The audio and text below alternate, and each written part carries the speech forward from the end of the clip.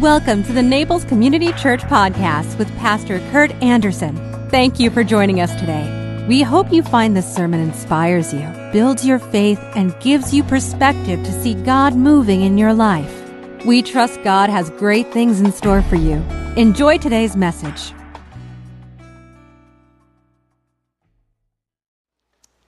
Well, as we go to prayer, we are especially aware of the fact that families are going to be gathering together, and we all, of course, pray for a joyous, warm Christmas season that's full of too much food, too much drink, too much this, too much that, but a whole lot of love, and you can never get enough of that.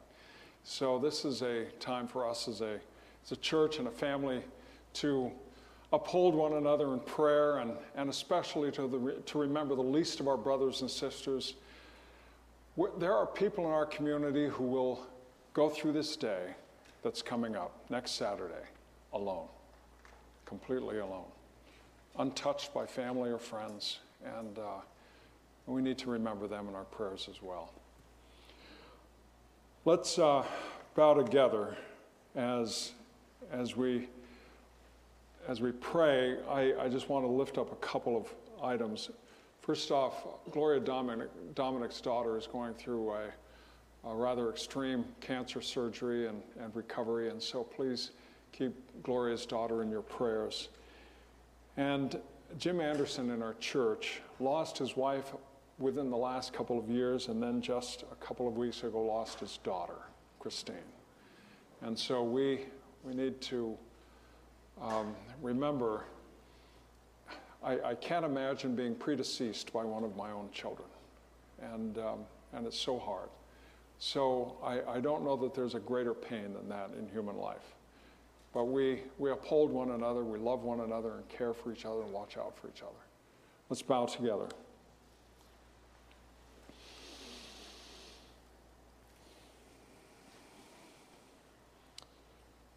And Father, we're reminded you had to watch your son die. You had to turn your face from him.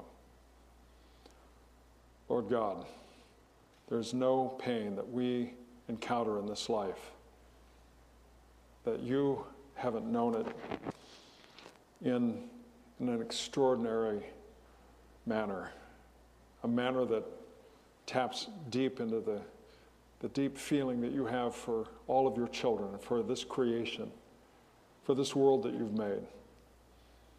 Lord, we pray especially this morning for Jim Anderson and ask that he would find the strength in looking to your son to endure such horrific loss, one on top of the other, first his wife and now his daughter. Lord God, we grieve with him. And we pray also for Gloria. We ask, O Lord, that her daughter might be carried through this time, reminded that your son is the great physician who is watching over her. Lord, as she goes from surgery to radiation and chemotherapy, Lord God, I pray that you would be with her and remind her of your overwhelming love. And give her strength, give her a clear vision for going beyond this and restoring life to the full. Lord, as we are even now in the midst of the Christmas season, may we be reminded of our responsibility as your children to carry this good news, to embody this good news wherever we are in our community, with family, friends, in all of these parties that happen. Lord, these parties are celebrating something that really lacks full explanation. These parties celebrate you taking on human flesh and you living amongst us. It's a celebration of our redemption because of your Son, the great sacrifice that he made on our behalf. Lord, there's not really a point at which we can fully explain the Christ event. Your taking on our nature and walking among us, living among us, healing us, and bearing our sin. So, Lord, we celebrate, and it's worthy of our celebration. It's worthy of all we are. And so, Father, I pray that this might be a season that, even though there are so many forces to secularize it and to remove the core reality of what this season is all about, may we embody this with one another, with others. May we show that love that you have first shown to us. And thereby, O Lord, may our warmth toward others bear the sweet aroma of your Son in all that we do and all that we are with. Lord, we continue to pray for our world, our nation. Lord, there are natural catastrophes that have broken out recently and great human suffering and loss. Lord, there continues to be wars and rumors of wars, civil strife, and evil actions against others. Lord God, there are forms of deceit that are expressed widely to full nations. Lord, we're concerned. We're concerned about what's going on with Putin in Russia, and with China in relationship to Taiwan. Lord God, we ask that this might not be a time for fresh wars to break out. We ask, O Lord, that our national leadership might operate with wisdom, courage, discretion, and care. We know, Lord, that it is your Son who embodies peace and brings it to us. And yet we foul everything up. Our human nature doesn't really care for the realities of peace. And so, Lord, we ask that at this time, in this world, that your peace may reign. We ask this even as we pray, as your Son taught us to pray, saying, Our Father, who art in heaven, hallowed be thy name. Thy kingdom come, thy will be done, on earth as it is in heaven. Give us this day our daily bread, and forgive us our debts, as we forgive our debtors. And lead us not into temptation, but deliver us from evil. For thine is the kingdom, and the power, and the glory forever. Amen. Well, the angels went to the shepherds, and the shepherds went to the cradle. And they didn't have anything, but they brought their joy, and they brought their amazement at what they saw. And so we likewise bring our joy, we bring our amazement, even as we bring our gifts to our God. We bring to God our tithes and offerings.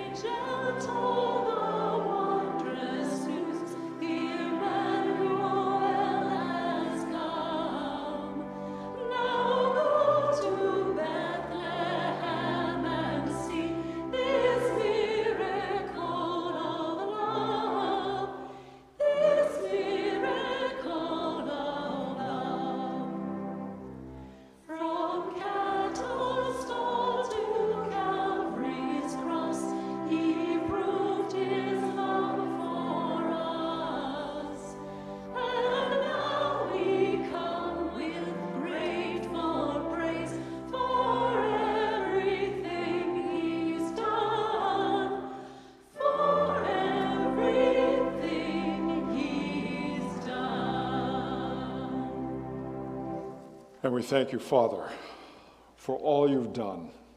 And we celebrate the reality of your coming to us in your love.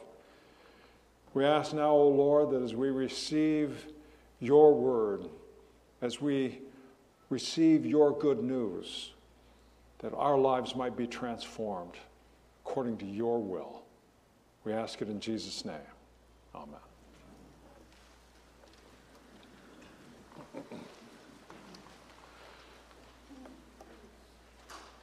So Friday night, see what's Friday, Mary? You were doing the announcement.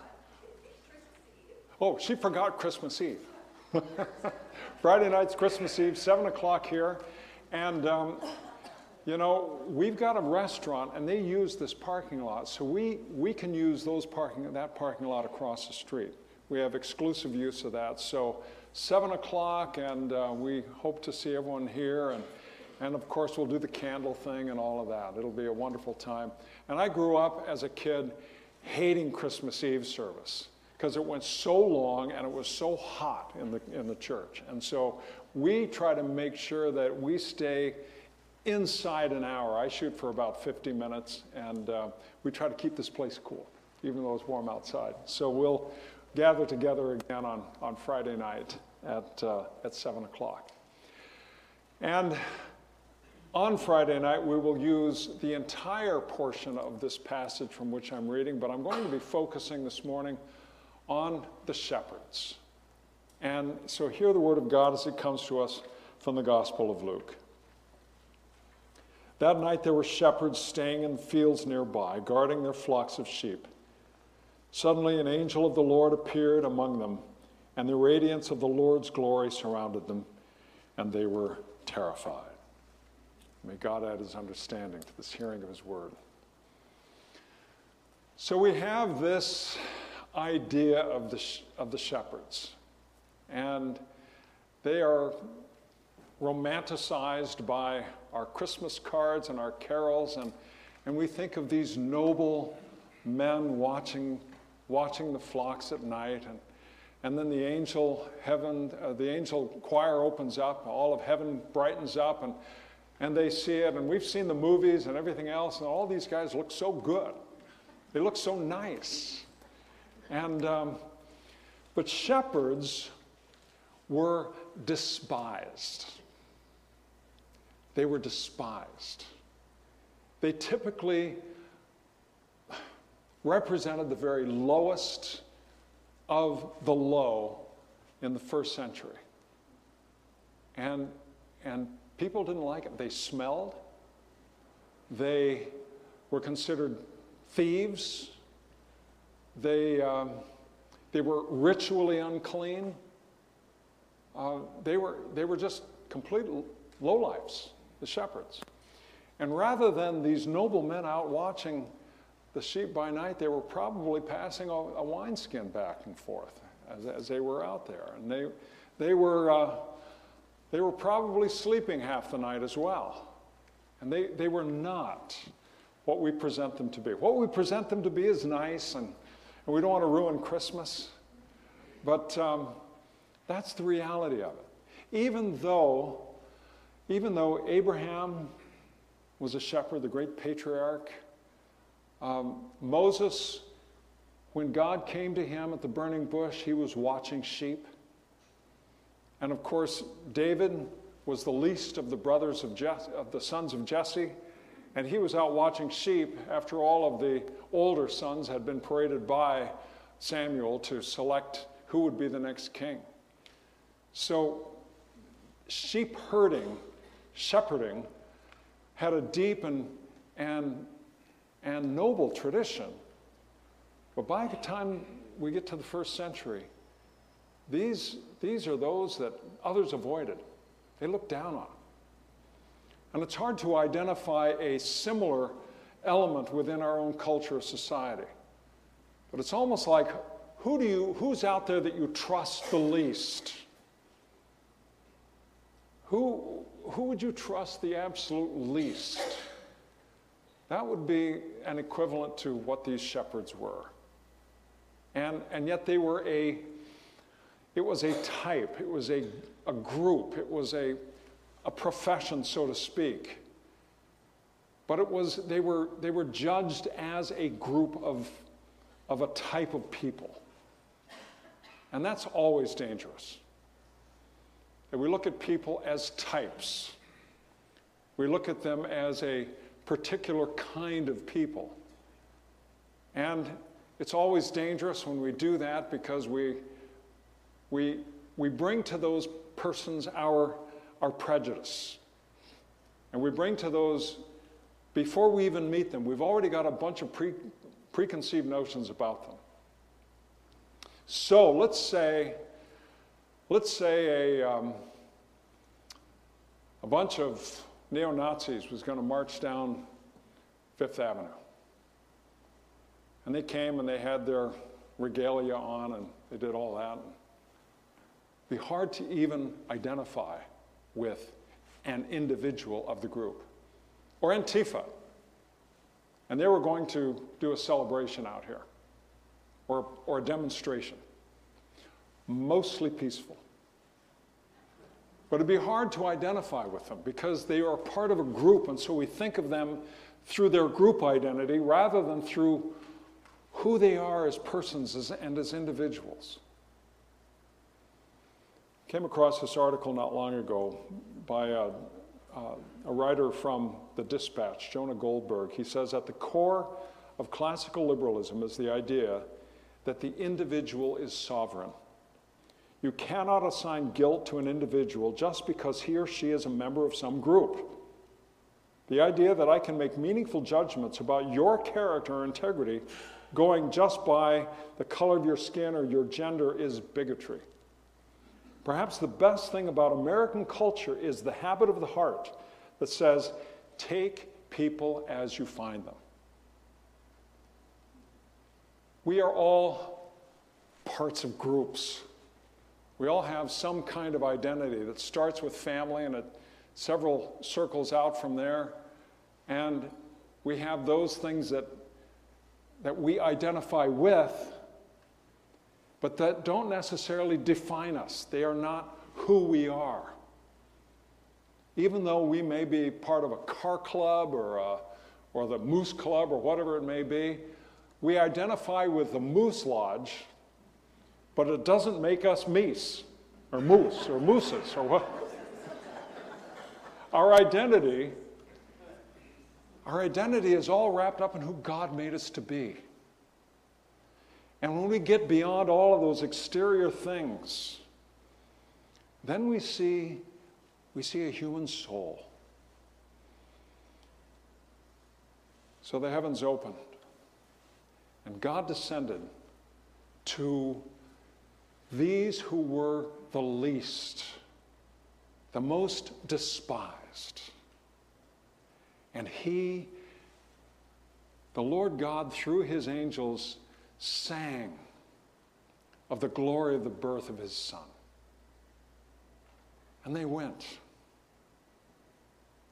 And I wonder what Mary and Joseph thought when these smelly guys come to the stable. At least, I mean, it was bad enough as it was. A stable, barnyard animals around, and a birth, messy. And then these guys come. And I wonder what they thought. But they came. And they celebrated. And they went out and they had great joy. And they told other people. And they couldn't believe that they had experienced what they'd experienced. And they went into kind of almost a state of giddy foolishness because of what they'd experienced. And you know, Christmas time is a time when we can become kind of foolish. We can celebrate. Think about it. We don't celebrate things that we can figure out. 2 + 2 = 4 is nothing to celebrate about. But we celebrate those things that we can't understand and we can't somehow explain, but somehow we know it's true. 2 + 2 = 9. That's amazing. That's incredible. We can celebrate that. That God took on human flesh is amazing. We can celebrate that. G.K. Chesterton said, one who has faith must be prepared not only to be a martyr, but to be a fool. That we are willing to be foolishly, joyously expressive of this reality that is broken in upon us, that God has taken on human flesh. Crazy stuff. Not that the women of our church were foolish on the trolley on Wednesday night. But they all got on there, probably, 35, 40 of them, and they had their silly hats on. They were all laughing and giddy, and they were having so much fun. And they rode the trolley down Fifth Avenue, laughing hard, singing loud, behaving poorly.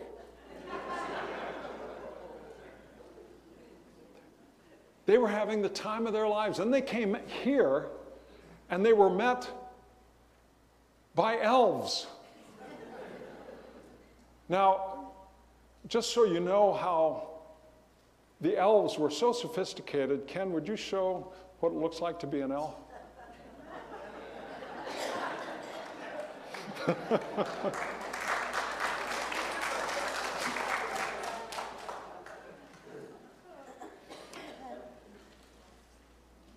As people of faith, not only must we learn to give our lives, but we learn to give our dignity.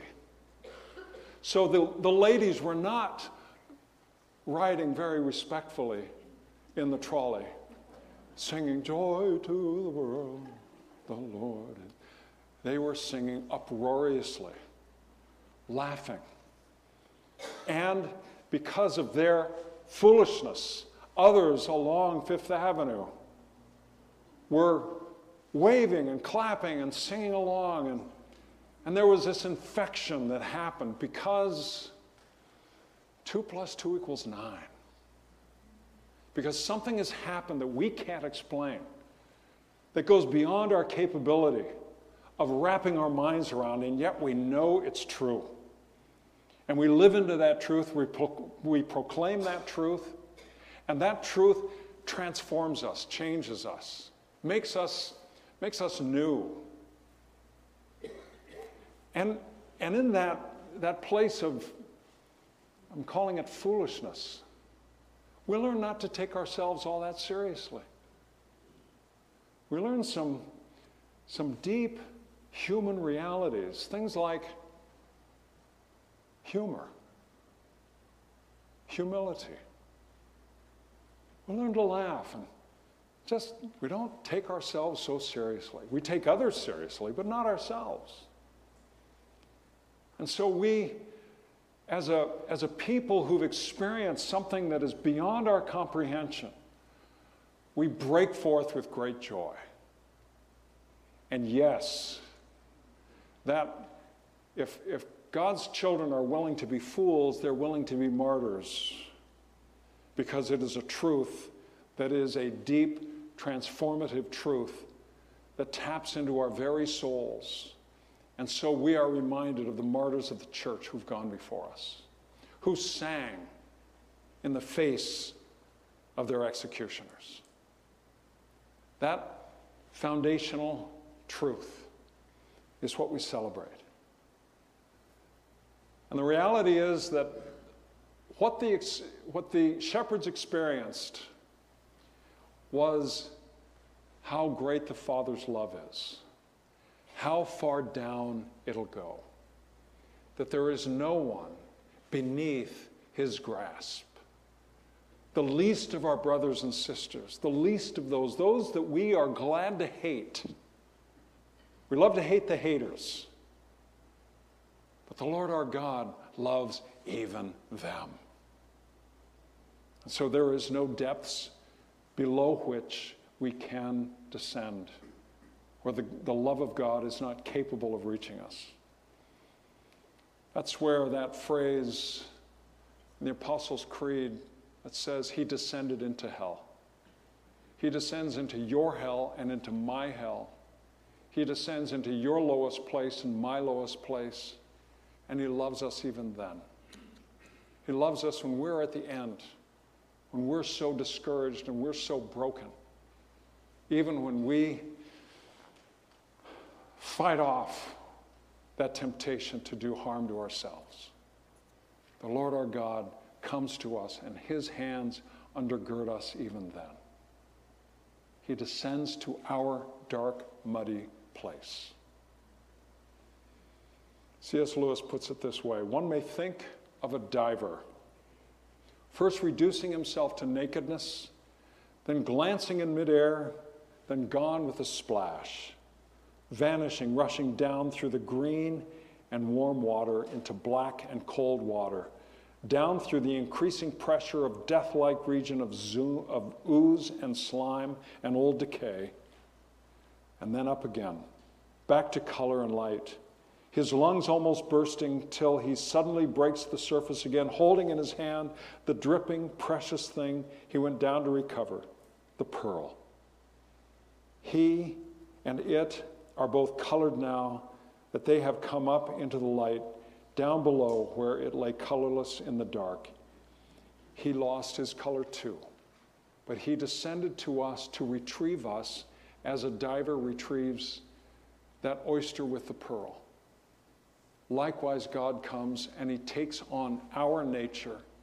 He descends to our place, no matter how low we may find ourselves.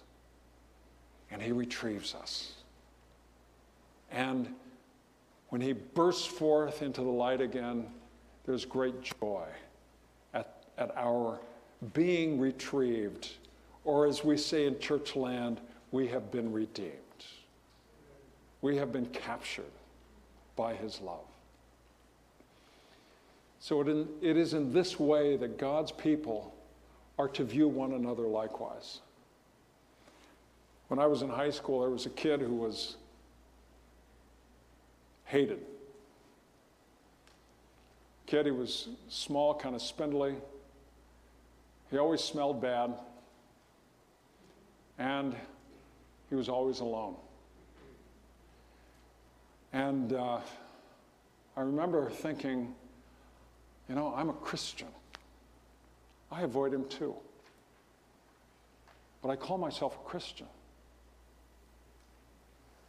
And so out of that sense of concern, care, and a sense of responsibility, I began to befriend him, invited him to join me when I took a bunch of guys out to football games, and because I was before basketball and I was able to drive. I was older than most of the guys, and he came along. And he became a friend, and he became friend of others, and it was just a positive experience for me to see the transformation that happens just when we reach out and befriend another, just when we show love to one another. And it was just a positive experience. He ended up connecting with one of the other guys, and they became best friends. And he wasn't hated anymore, just because he belonged. And so it is for you and me. We all have a responsibility to love one another. I love to say around here, don't let anyone out the doors without putting a love on them first. And there's the foolishness behind that phrase is that God, in his foolish love for us, has retrieved us and brought us in the bright light of his love and his grace. Will you join me in prayer? Father, thank you that there is no depths to which we might descend, where we are out of your reach. We may not comply. We may not respond. But you keep trying until we know that we're loved, until we know that we can be embraced, not just by you, O Lord, but by your children. We thank you and praise you in Jesus' name.